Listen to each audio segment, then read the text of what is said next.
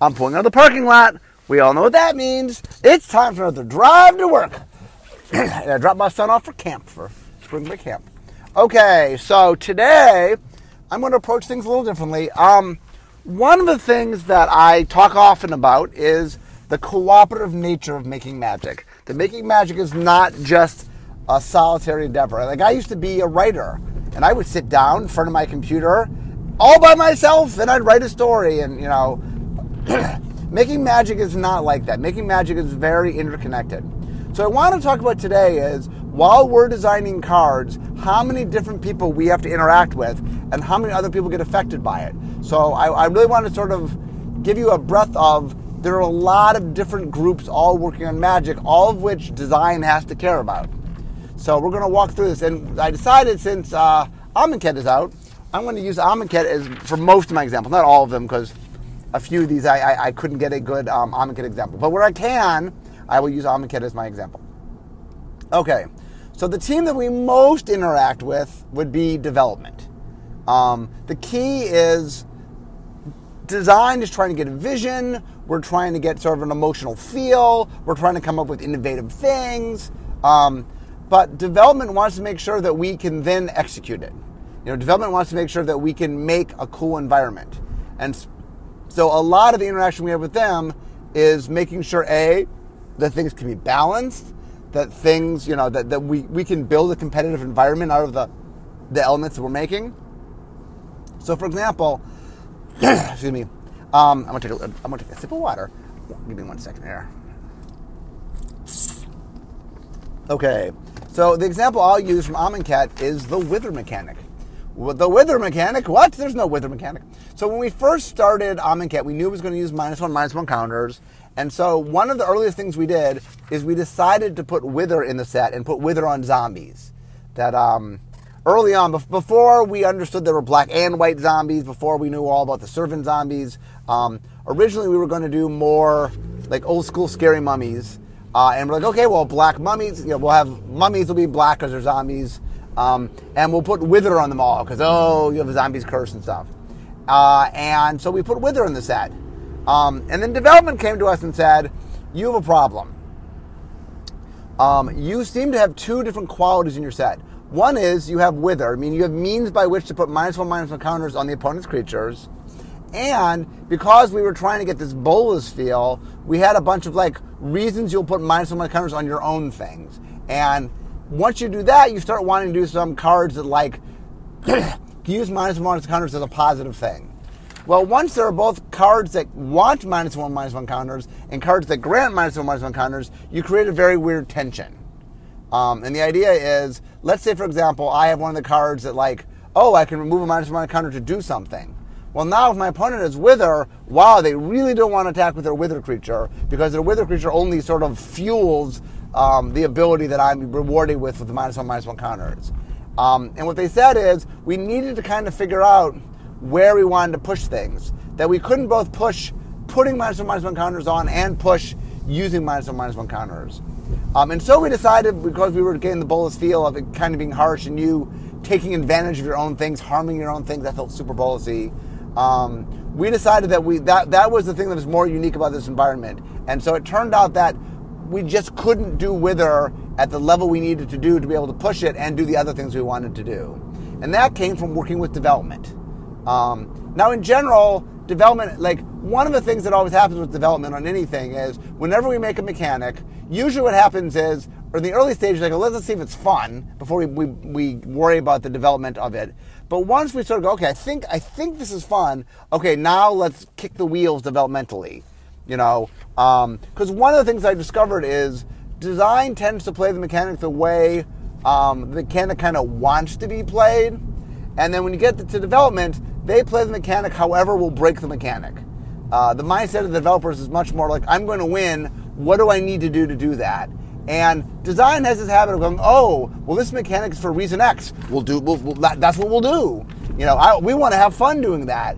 But the problem is that people aren't always. I talked about this in my speech about how you got to put the fun where people will find it. And if your mechanic says, hey, the best way to win is to use it this way, but that's not the fun way, they'll use it the way that lets them win. They'll use it the way people will optimize power. Yeah, or gamers will optimize power. And so you have to be careful. So one of the things we also work with development is to make sure that the set is working the way we want. Another good example, this is not from Amonkhet, but in Innistrad, I wanted the zombies to be aggressive, not the zombies, the vampires, the black and red vampires to be aggressive. But the way I designed the file, they weren't as aggressive. That they weren't really playing in that aggressive role. And so Eric Lauer, who's the head developer on that set, said, okay, I get what you want. You want aggressive vampires. Here, let me tweak a few things to make them more aggressive. And more, we were trying to get that feedback, like not wait for development, but get it in design so that we can sort of make changes and make choices that don't require, tweaking so much later on. But anyway, development, I talk about development all the time. But development obviously is a very important part of it, so much so that we have a representative from development on every design team. So clearly it's an important thing. And not only do we have a representative, but Eric Lauer, who's the head developer, he'll check in all the time. Whoever I'm handing off to, the lead developer, I'll check in with them. So there's a lot of developers that are constantly sort of checking in, peeking in, and making sure that what we're making can be made, can be developed, if you will. Okay, the next team that we interact with is creative. But I will actually divide creative up. Creative has two parts. They have a storied part and they have an art part. In both sections we have to interact with. So let's talk about that with Amonkhet. Okay, so we'll start with the story. So one of the things that we were trying to do in design was we wanted to make some top-down cards. And it turns out that top-down Egypt has a lot of themes that we could play with. Obviously, mummies and deserts and, curses. And there's a lot of themes that we could play around with, and we did. But we were actually trying to do individual top-down cards. It was a little trickier. What I learned was Innistrad was, both Innistrad and Amonkhet are tropes, but one is what I call a genre trope, which is Innistrad, which is it's about a genre style that you see in pop culture. That the way I know about vampires and zombies is seeing vampire movies and zombie TV shows and reading books or comics or whatever. I can experience it because I've seen it through pop culture. A cultural trope is more like I learned about it in school. Maybe I've seen, some of it seeps into pop culture. Obviously, Egyptian things that, there's Stargate and, there's various things where there's an Egyptian flavor to it. But what we found was when we were doing top-down cards, it was a lot harder than Innistrad. Innistrad was just like, pouring out. And, even Theros was easier because Theros, Greek mythology, at least with a Western, a more Western audience, which is the majority of our audience, not all of our audience, obviously. Greek mythology is a little better known. I could do characters that you'll recognize. The story of Icarus or something. Where when you start getting into Egyptian stuff, the average person we found doesn't necessarily know the Egyptian mythology. So they know iconography of Egypt, but they don't necessarily know the stories per se. So it's a lot harder. So one of the things we were doing, we were trying to do top-down, was we were looking at what are Egyptian things people might know. Now, we shied away from the sort of the tomb robbing end of Egypt. Egypt is a dead civilization, which people are coming and breaking in, finding things from it. We were doing sunny live Egypt. So one of the things we found was one of the things people knew was the leaders of Egypt, and there were three leaders we thought were pretty well known: Cleopatra, King Tut, and Ramses. And so we sort of made cards based on all these characters. But the problem was that in the story, there are leaders to the city.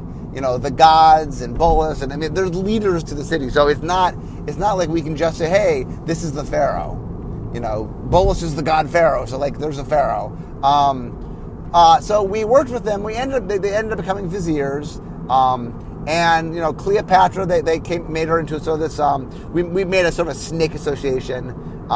Cleopatra, once again, which even though people know who Cleopatra was, okay, well, what does a Cleopatra do? You know what I'm saying? She has a certain look about her. We ended up playing around with her association with snakes, which I learned once the set came out was not as well known. She liked to study snakes. She died, she committed suicide by having a snake bite her. She she had this fascination with snakes. Not everybody knows that, but we played into that. King Tut, we played episode of the Boy King, and we had him. It's like kind of inside. You could see the wall hieroglyphics behind him.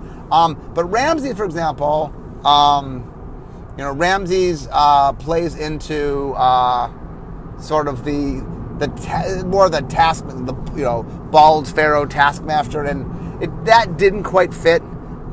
There are some things that a lot of the building of the monuments and stuff was done in our version by the mummies. The mummies were the laborers, not the people, and so it didn't. The trope we were trying to play around with didn't quite play out, and so we worked with them because they're like, well, we can make this one work, and we can make this one work. We don't think we can make that one work, and so we didn't do it. And so one of the things that is interesting is trying to, the reason we work closely with the story people is we want our mechanics to reinforce what the story is. And a lot of times we have to work with them to figure out, okay, well, does this do the right thing? Does this have the, when we were making the gods, for example, we wanted the gods to have the right feel. And we spent a lot of time sort of walking with them and figuring out what were the monuments, and what were the trials, what were the cartouches. And there's a lot of give and take to try to get the proper feel to match the tone of the world. Another thing we did that we worked with the story team was the idea of creating dissonance with the names, that the art and the names would, the mechanics would feel rougher and meaner, but the names would be happy, so that you got this disconnect. Like, it's saying it's happy, but it doesn't feel very happy. And we worked with that actually with both story and art. My art story for this is when we did the embalm tokens. One of the things that Ethan, Ethan and I co-led, this was in the second half, so Ethan was the lead at the time.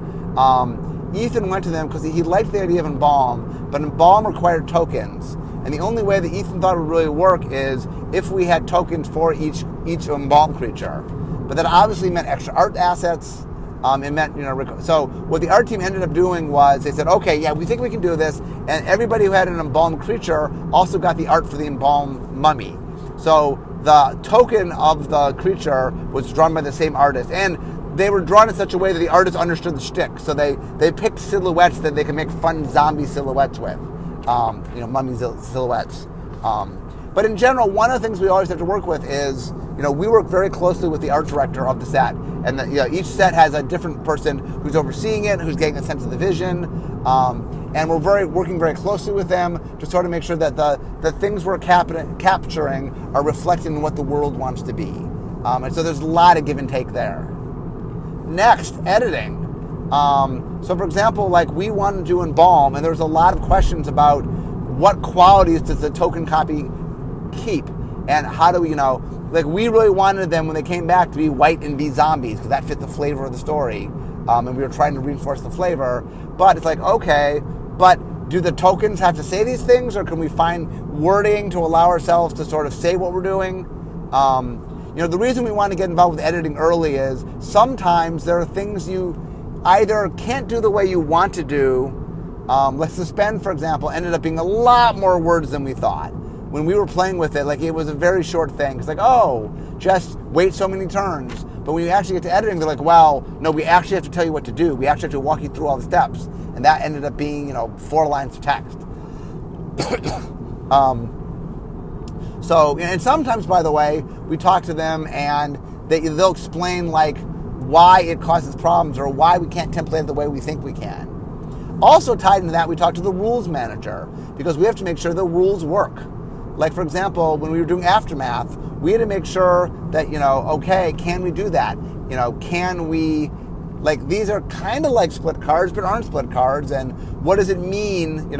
Obviously there are some rulings that came out because we were trying to consolidate how dual cards work. We have double face cards, we have split cards, we have Aftermath cards, and so there's a lot of cleanup that had to happen, and that when we create something, I will go to Eli, who's the rules manager now, and I'll say I want to do something, and he'll talk through with me. He'll give me potential ways maybe we can template it, and then he'll ask me questions, and he'll say, okay, well, if this happens, what do you think happens? If this happens, what do you think happens? And my team and I will discuss and try to get a sense of what we think the essence of what's going on, so that we can properly capture that. Okay, digital. any cards we make here are going to go on Magic Online. Some of them might go on Duels of the Planeswalkers. Like, there's going to be digital versions of cards that we make. And so one of the things we have to do is make sure that what we're doing, A, that digital's in the loop, that they understand, and sort of understand if we cause problems. Like Exert, for example, one of the areas that we've learned over time is decisions made during combat, you can sometimes get into areas with digital. Now, it turned out that Exert worked okay, but for example, paying costs during combat is tricky. I think that's why none of the Exert pay costs. But what we always have to do is sort of early in design, if I give a head up to people, if I think we might be doing something, I give a heads up so that person understands what we're doing, and so that they can sort of, like, we want to make sure that down the road that we can program whatever we do. It's not often that I change my card for programming. Well, it's not often I kill something for programming. There is times where I figure out a way that we can do something that's really similar, that's slightly easier to program. That also happens a lot in development, is we want to work with digital to figure out, hey, is something that for us is easy, like, let's say there's version A and version B, and they're roughly the same for us, but version A is way harder to code than version B. Well, the digital people say, could we do version B? That'd be a lot easier. The only time I've ever killed something was in Future Sight. I made a cycle based off of the double cards from Unglued, which did in effect now and the beginning of the next game with the same player. In the Unglued version, it didn't care next time you played them, whenever you played them in a Silver Border game. But in this version, it was going to be the next game in the same match. So if game 1 or game 2 in the game, and you go to game 3, it would carry over. Now, to be fair, development wasn't very happy with this mechanic anyway, so it might have been killed for other reasons. But Digital talked to me and said, "Here's our problem: our games don't talk to each other. It literally, without monumental changes to the system, that just is, we can't code it." And so I changed it. I took it out. That doesn't happen often. I don't often remove things, but I very often will change things. And even if we're not changing stuff, just interacting with them early so they understand what we're doing. Organized play. Whenever we do new things, like in Amonkhet, for example, we had the Aftermath cards, which look a little bit different, and like how you use them. Like, one of the things with organized play is whenever we introduce new elements that might be used differently, like Double-Faced Cards was a giant one where, okay, we have these things that don't have backs, and you do drafting, and so when you pick a card and drafting with a Double-Faced card, can you see the card, and what does that mean, and is it public information? And so we have to work with organized play to make sure that whatever we're doing, they understand the essence of that. Because the things we do are going to go outside of just casual play and into tournament play. And so whenever we do something, whenever we think we have an issue that's going to affect any kind of organized play, not just at the highest level, even just F&Ms and stuff, we want to work out and want to get them into the loop early so that we can understand what ramifications are of the things we're doing. So also early in design, graphic design. So for example, Aftermath's the perfect thing here. We were doing this card, and it was kind of like a split card, but not a split card. And we couldn't make it look like a split card because then people believe the functionality would match a split card, which it doesn't. And was it supposed to be a normal looking card, but with some sort of rider? Did it want a special frame? More and more we've been turning to graphic design to help use that as a component of game design, of saying, okay, I'm doing something different, I want you to pay attention. For example, in Kaladesh, we had vehicles, and we really wanted you to understand that this vehicle doesn't always have power and toughness. Well, how do we communicate that? How do we say this is kind of like a creature, but not exactly a creature? Or we had energy, we want to communicate energy, and so, sometimes like energy, we had to make token, make an icon. So we have to work with graphic design early on to figure out what is going on. Are there needs we have in the set that have to look a little bit different? How do we do that? And there's a lot of give and take with the graphic designer to figure those kind of things out. Also related to that is caps, the people that do the printing. My best example of this would be Double-Faced Cards. Amonkhet really didn't have a major caps issue. Every once in a while, I will come up with something that goes beyond just beyond the rules of the game. And Double-Faced Cards are a great example where there's printing involved. that the back of a Magic card is not printed at the same standard as the front of a Magic card. So that meant that printing a double-faced card, and then also ad cards aren't printed to the same quality either, that it required just doing things differently. It required thinking about things differently. And so we had to go and make sure that we could actually do it. You know, if I want to do something, I have to, and requires us doing something outside the norm, requires technology that we don't traditionally do, I got to go to CAPS and figure out, can we print it? Sometimes we'll do a printing test, you know, and CAPS, once again, CAPS is always eager to try to bring our vision to life, but sometimes if I ask for something that can't be done, and there's two things. When I say can't be done, either sometimes they just technologically can't be done, or more realistically, it's cost prohibitive to actually do it. Yeah, it could cost 5 times as much and we can make it, but well, you know, we can't just, you know, quintuple our prices of making something. From a business, we just can't do that. So, you know, one of the things we always have to deal with is looking with CAPS and figuring out sort of like, are we doing something that's sort of pushing different boundaries? Also, sometimes we have to talk to brand. We don't talk to brand all that often, but if we're doing something where we think we're pushing in some area that could have marketing ramifications, it could have, you know, PR ramifications. The 2 examples. The first is we had a meeting with them when we were talking about marketing Oath of the Gatewatch. It was like a super, super early meeting. And they're the ones that brought back and said, you know what? This set also has the Birth of the Gatewatch. We think that's really important. Could you bring that up a little bit?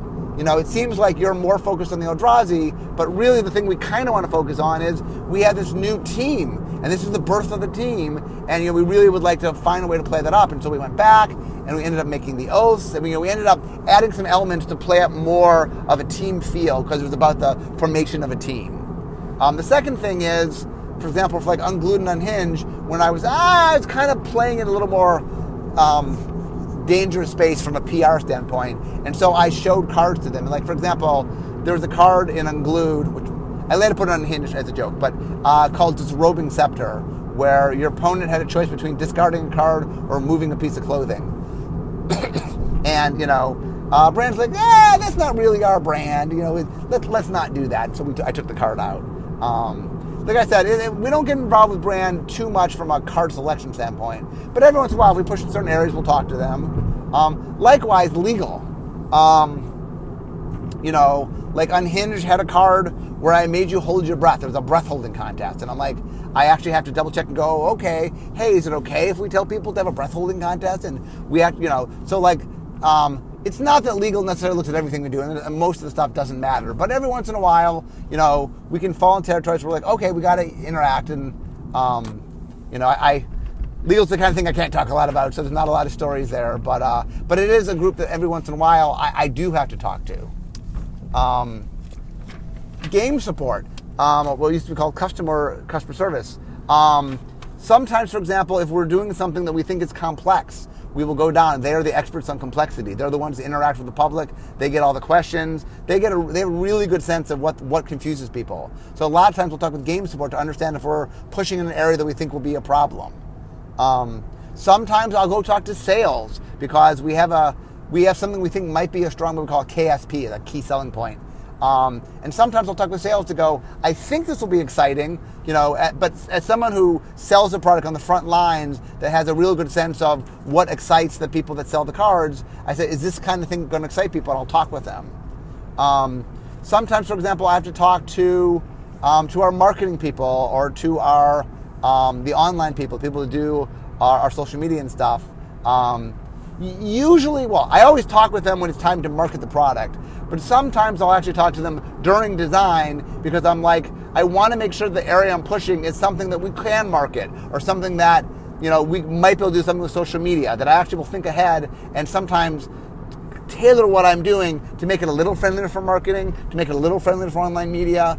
And part of doing that is definitely sort of interacting with them and you know, and trying to sort of think ahead, like talk to the experts in the field and then think if I can tweak to help them do their job. That a lot of the cooperative part of this is making sure that other people who are experts can help you and that you can make subtle changes that can often make their job a lot easier. The last group I've written down is every once in a while we have to go outside the building. Best example of this is the Commander Committee. We did not create Commander. We do not run Commander. We do make Commander products, though. And so one of the things we need to do is, part of making Commander products is we make new designs. We push into new design space. So we talk with the Commander Committee. We want to make sure, like, okay, we have an idea to make Planeswalkers that can be Commanders. Okay, that's a little bit different. Let's talk to you. Are we doing anything? Are we causing problems? And whenever we do new Commander things, we talk with them to make sure that, they're experts in Commander. They're experts in the rules for Commander. Are we doing something that's going to cause a problem?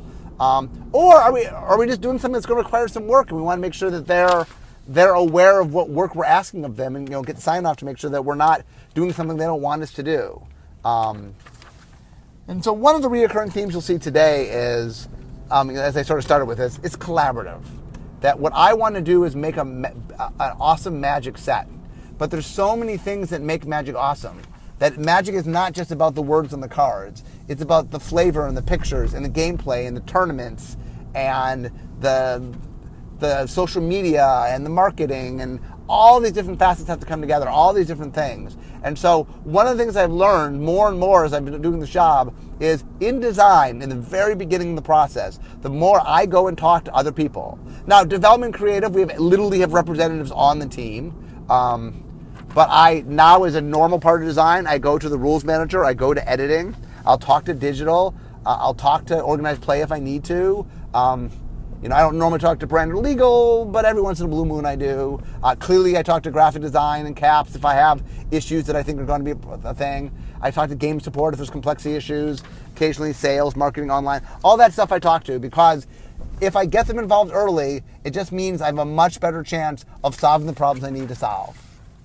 But anyway, I've just pulled up to Rachel's school, so we all know what that means. It means it's the end of my drive to work. So instead of talking magic, it's time for me to be making magic. Thanks for joining me, guys.